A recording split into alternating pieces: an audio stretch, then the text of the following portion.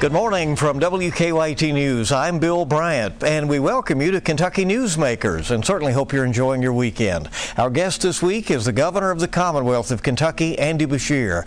It's been a busy time for the governor. He has just set a vaccination goal for lifting some COVID-19 restrictions in Kentucky, but is also dealing now with the loss of the Johnson & Johnson vaccine, at least for now. The unemployment saga has dragged on for a year, recently resulting in the system being shut down because of fraudulent claims. Still, the challenges persist, even as some offices are reopening. Governor Beshear vetoed some of what the Republican-dominated legislature passed, and lawmakers overrode many of those bills and made them law anyway. The governor signed some others and let some become law without his signature. Now the legislature has left town and instructed the governor not to spend federal money coming from Washington on his own. Governor Beshear is joining us, and we appreciate it very much. We have a lot to discuss. Thanks for being here. Thanks for having me again, Bill. You've set a goal of getting Kentuckians vaccinated that you say will allow you to lift some restrictions. How much of an obstacle is it now that this Johnson & Johnson vaccine pause has come along because of some adverse reactions?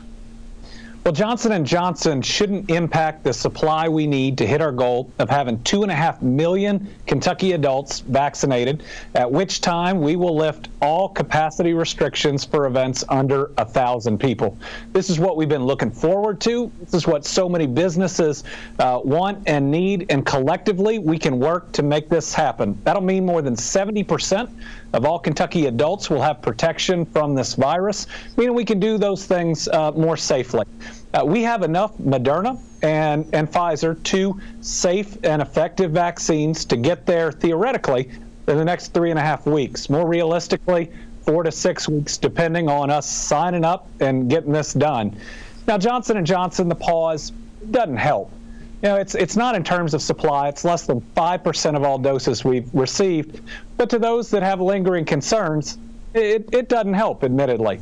But if you look at the numbers, 1 in every million people that have taken the Johnson & Johnson vaccine have had an issue, versus nationwide, 1 in every 550 or so Americans has died from COVID. So we just got to keep it in perspective. The risk of any of these vaccines causing an issue is incredibly low.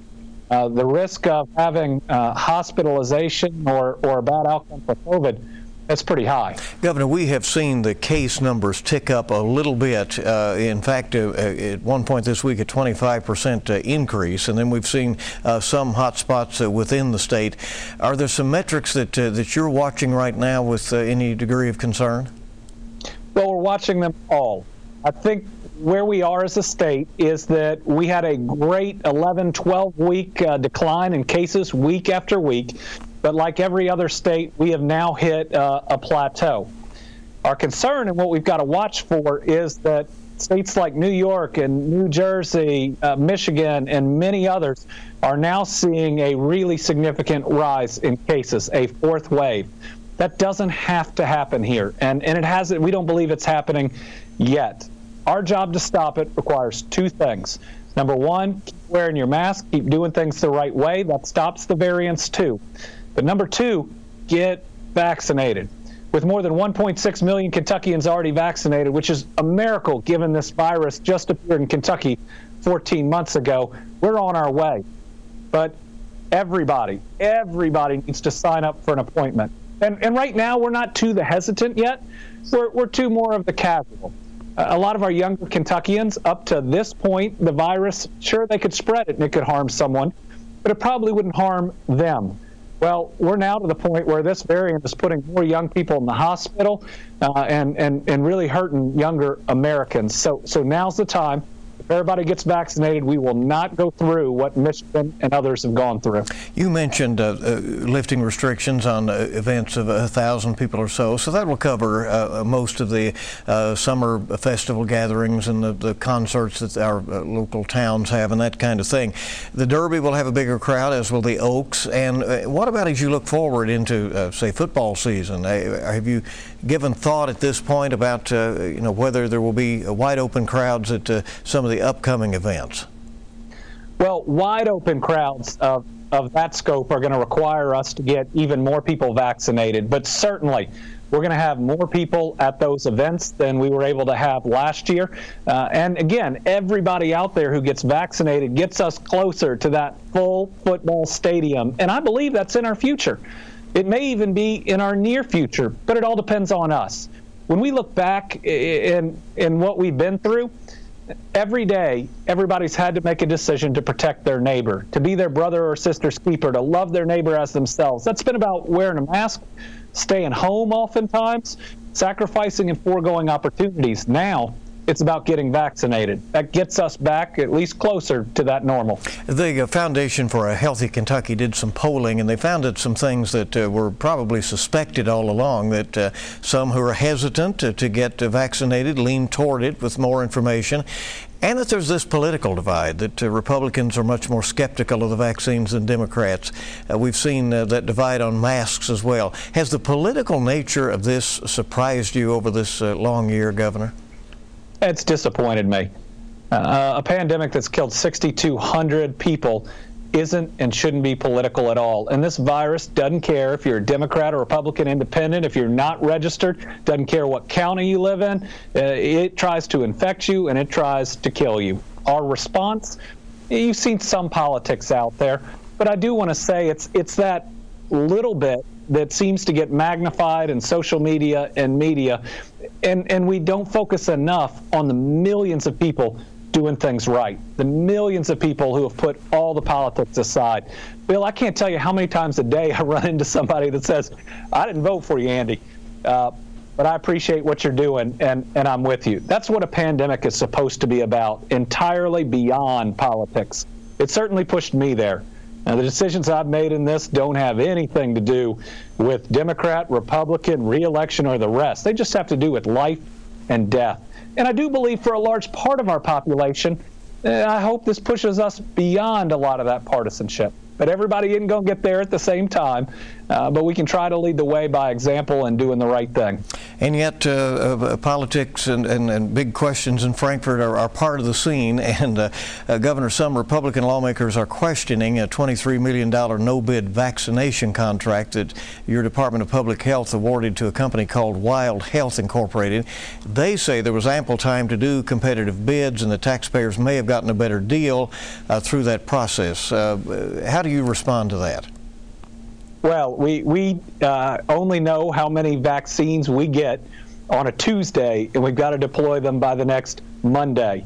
We never know which vaccines we'll have available. Johnson & Johnson just had that pause. Listen, we are at war. And in the middle of being in a war, do you put your munitions out to bid, or do you go out and you get what it takes in each area of the battle to make sure you're getting it done? And there's so much misinformation that's been put out there on this contract. This is a performance-based contract. This company is only paid when they put a vaccine in someone's arm, and they take all the risk. For them to get $23 million, they're going to vaccinate 300,000 Kentuckians.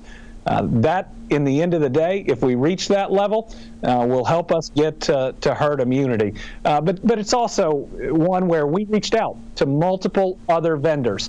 One wanted a heck of a lot more. The other wanted upfront costs. This was the one ready to go. If we had to wait 3 more weeks to have this large Western Kentucky presence, then people there would lose out. Again, Bill, life and death. Not politics of a committee meeting that's become theater. They voted down just about every contract my administration's put out there ever. Life and death, and that's how we approach it. Governor, the unemployment issue has been a drama for all involved for a year, and we've learned that bad actors have caused a lot of the problem by filing maybe hundreds of thousands of fake claims. You took the extraordinary step of shutting the application system down for a few days. Do you think that at this point that the state is able to root out the fraud and get those benefits to those who need them? Well, it is an enormous issue that the entire country is facing. These are large criminal syndicates, many from overseas, using server attacks, of proportions we've never seen before. to attack these systems all over the United States. We did take the extraordinary step of shutting down for 4 days because we were seeing people's money stolen, people's bank accounts changed. They took information they found on the dark web about people, and then they worked an algorithm to try to crack your PIN. And what they would then do is try to steal your money, and we couldn't let that happen.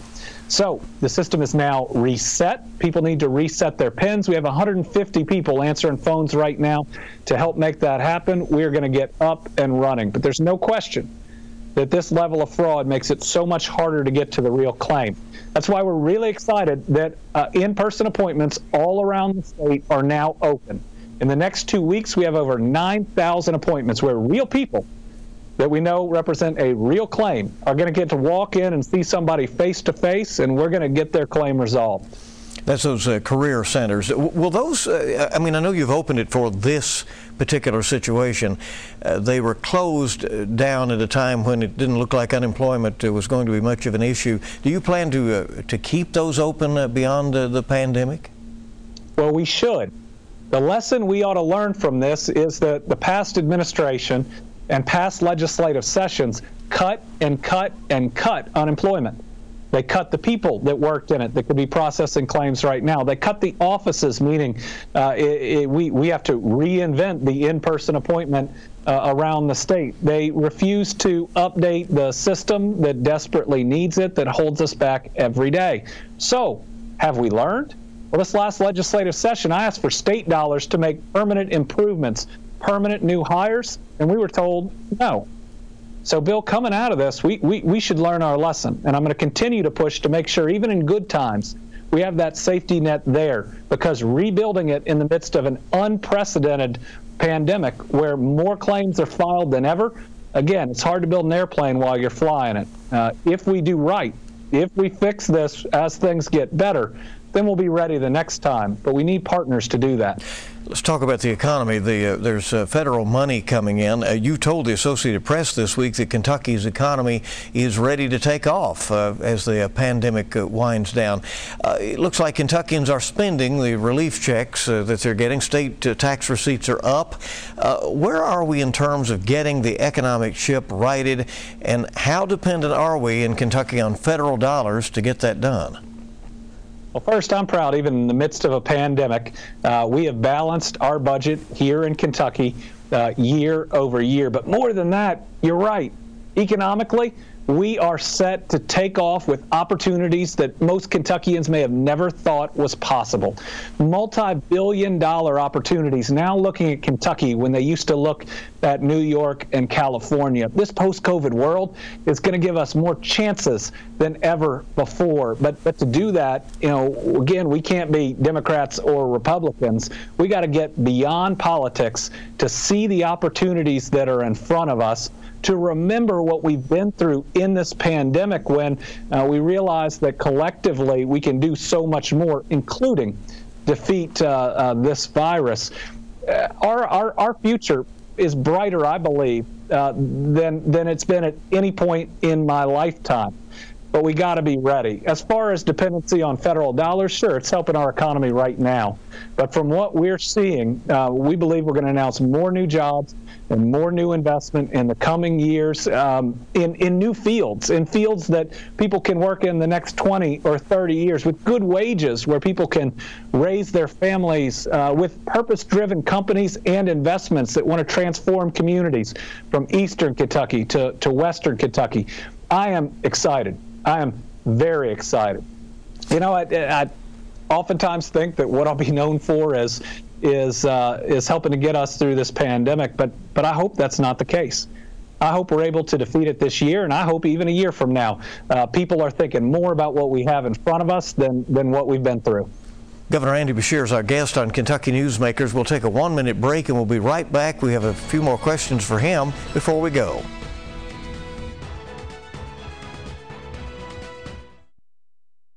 Welcome back to Kentucky Newsmakers on WKYT. We're delighted to have the governor of the Commonwealth of Kentucky with us today, Andy Beshear. We appreciate him spending some time with us.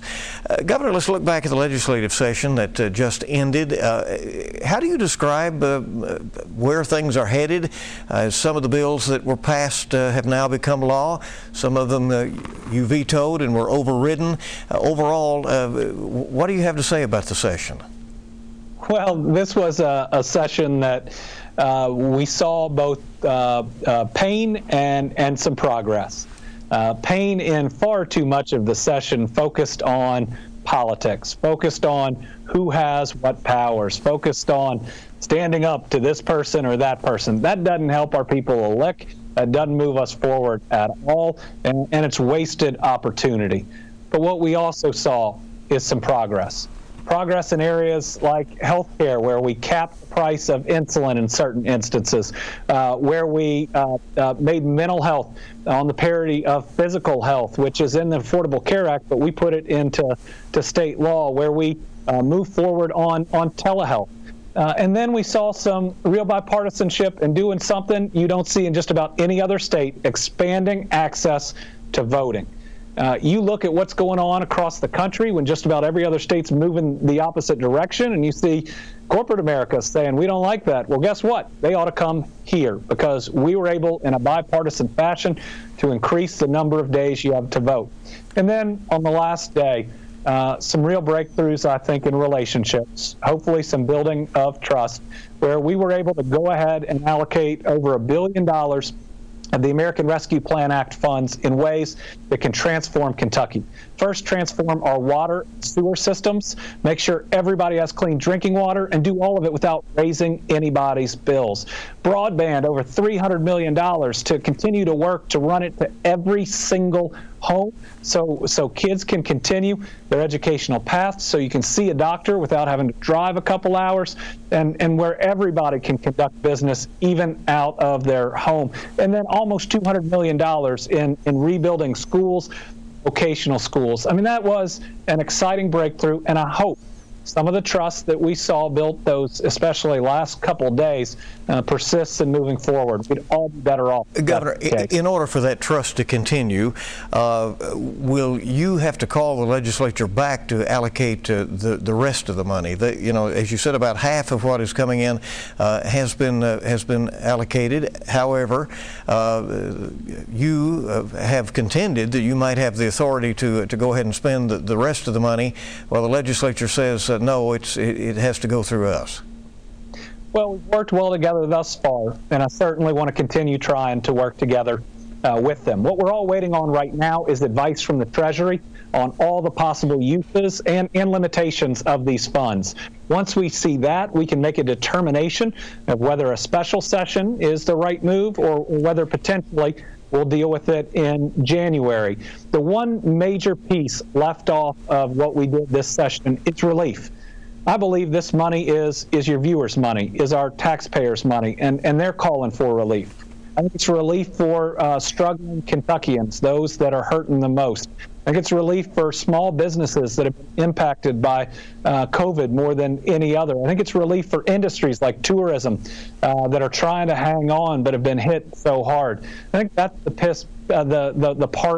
piece that we missed, and I think that's what we have to address. Let's talk real quickly the school choice bill. You vetoed it. They mustered up the votes for an override, although it was narrow.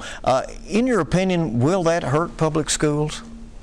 Well, I think you will see from somewhere in Kentucky a legal challenge on it. Absolutely, it will hurt public schools. It's going to take at least $25 million away from it at a time when our level of funding is getting close to potentially being unconstitutional. You know, way back in the Rose case, the Supreme Court said we have a constitutional duty to adequately fund our school system.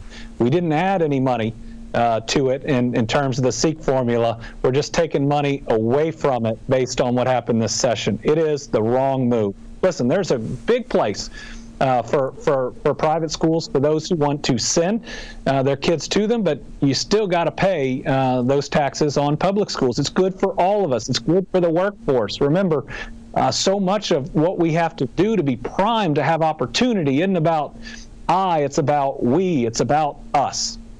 Governor, you also vetoed the changes to future teachers' retirement scenarios. Teachers who are hired after the first of next year will have to work longer. They won't get the defined benefit pension that they have for decades. Are you concerned that that will make it harder to recruit teachers into the field, as some of the Democrats in the legislature indicated concerned them?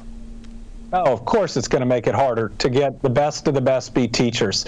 And when we look at any field, you look at compensation. Compensation is pay plus benefits. The biggest benefit for our teachers is their retirement. If they spend those decades in classrooms cultivating our children to become great citizens and a great workforce. And what we did here is we cut and almost eliminated the number one benefit, meaning compensation for new teachers dropped dramatically. At a time when public education and education has never been more important, our legislature decided to pay our teachers less. That is a mistake. It's one that I hope can be rectified because if we truly value our children, if we truly value the experiences they're going to have, if we're truly vested in the next generation, why wouldn't we have the compensation package to get the best of the best to be in that classroom every day? Governor, President Biden, as you know, is pushing what he calls the American Jobs Plan, which is a $2 trillion infrastructure bill.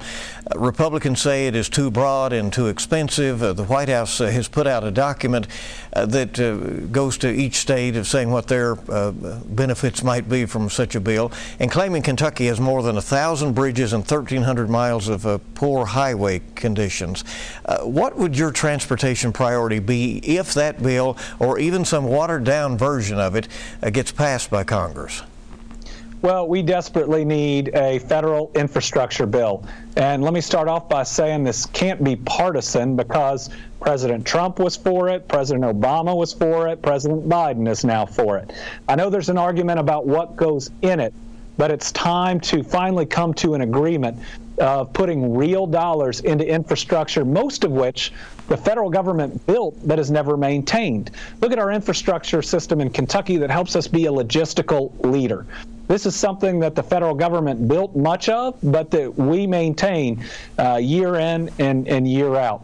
So with these dollars, we've got to make sure that we are maintaining our roads and our bridges, which is more of a challenge every year. We've got some mega projects like the Brent Spence Bridge that I hope is ultimately included in one of those top 10 projects, because it certainly should qualify in that bill. We have bridges all over the Commonwealth that need to be replaced or repaired.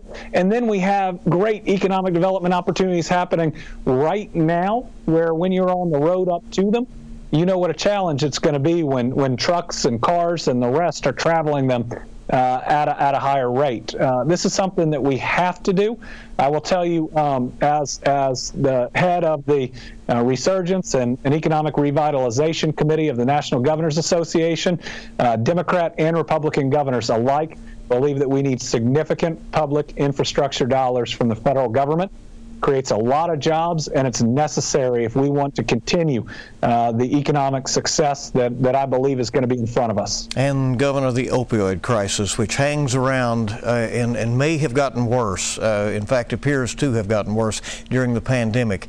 Can Kentucky hunker down and take on that issue with some strong resolve after all the sacrifices that have been associated with the pandemic and the perhaps lost focus on that key problem? We can and we will. This is an epidemic that we have faced for far too long, but I will tell you we have more people on the front lines trying to fight it now than ever. We have more opportunities for people to get treatment now than ever. Every session we're looking at the ways that we can help, knowing that our future is tied to this issue.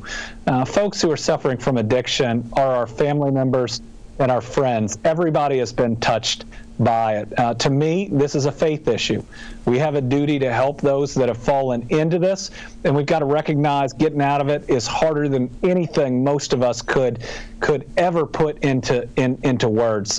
So as we come out of this pandemic, and as we are able to focus even more let's remember that the compassion that we've shown each other during COVID is the same type of compassion we need to show in addressing the opioid epidemic. Let's remember the resources that have been required to blunt COVID are resources that we need to be looking at putting into stopping the opioid epidemic, and that it is possible.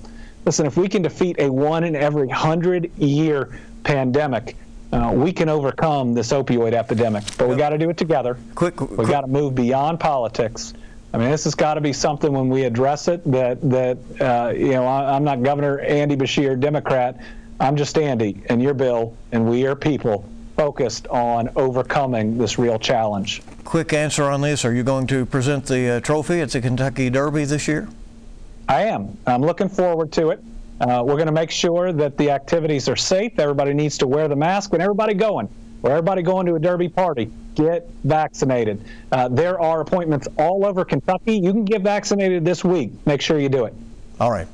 We thank you for being with us, Kentucky Governor Andy Beshear. And we'll be back on Kentucky Newsmakers in a moment.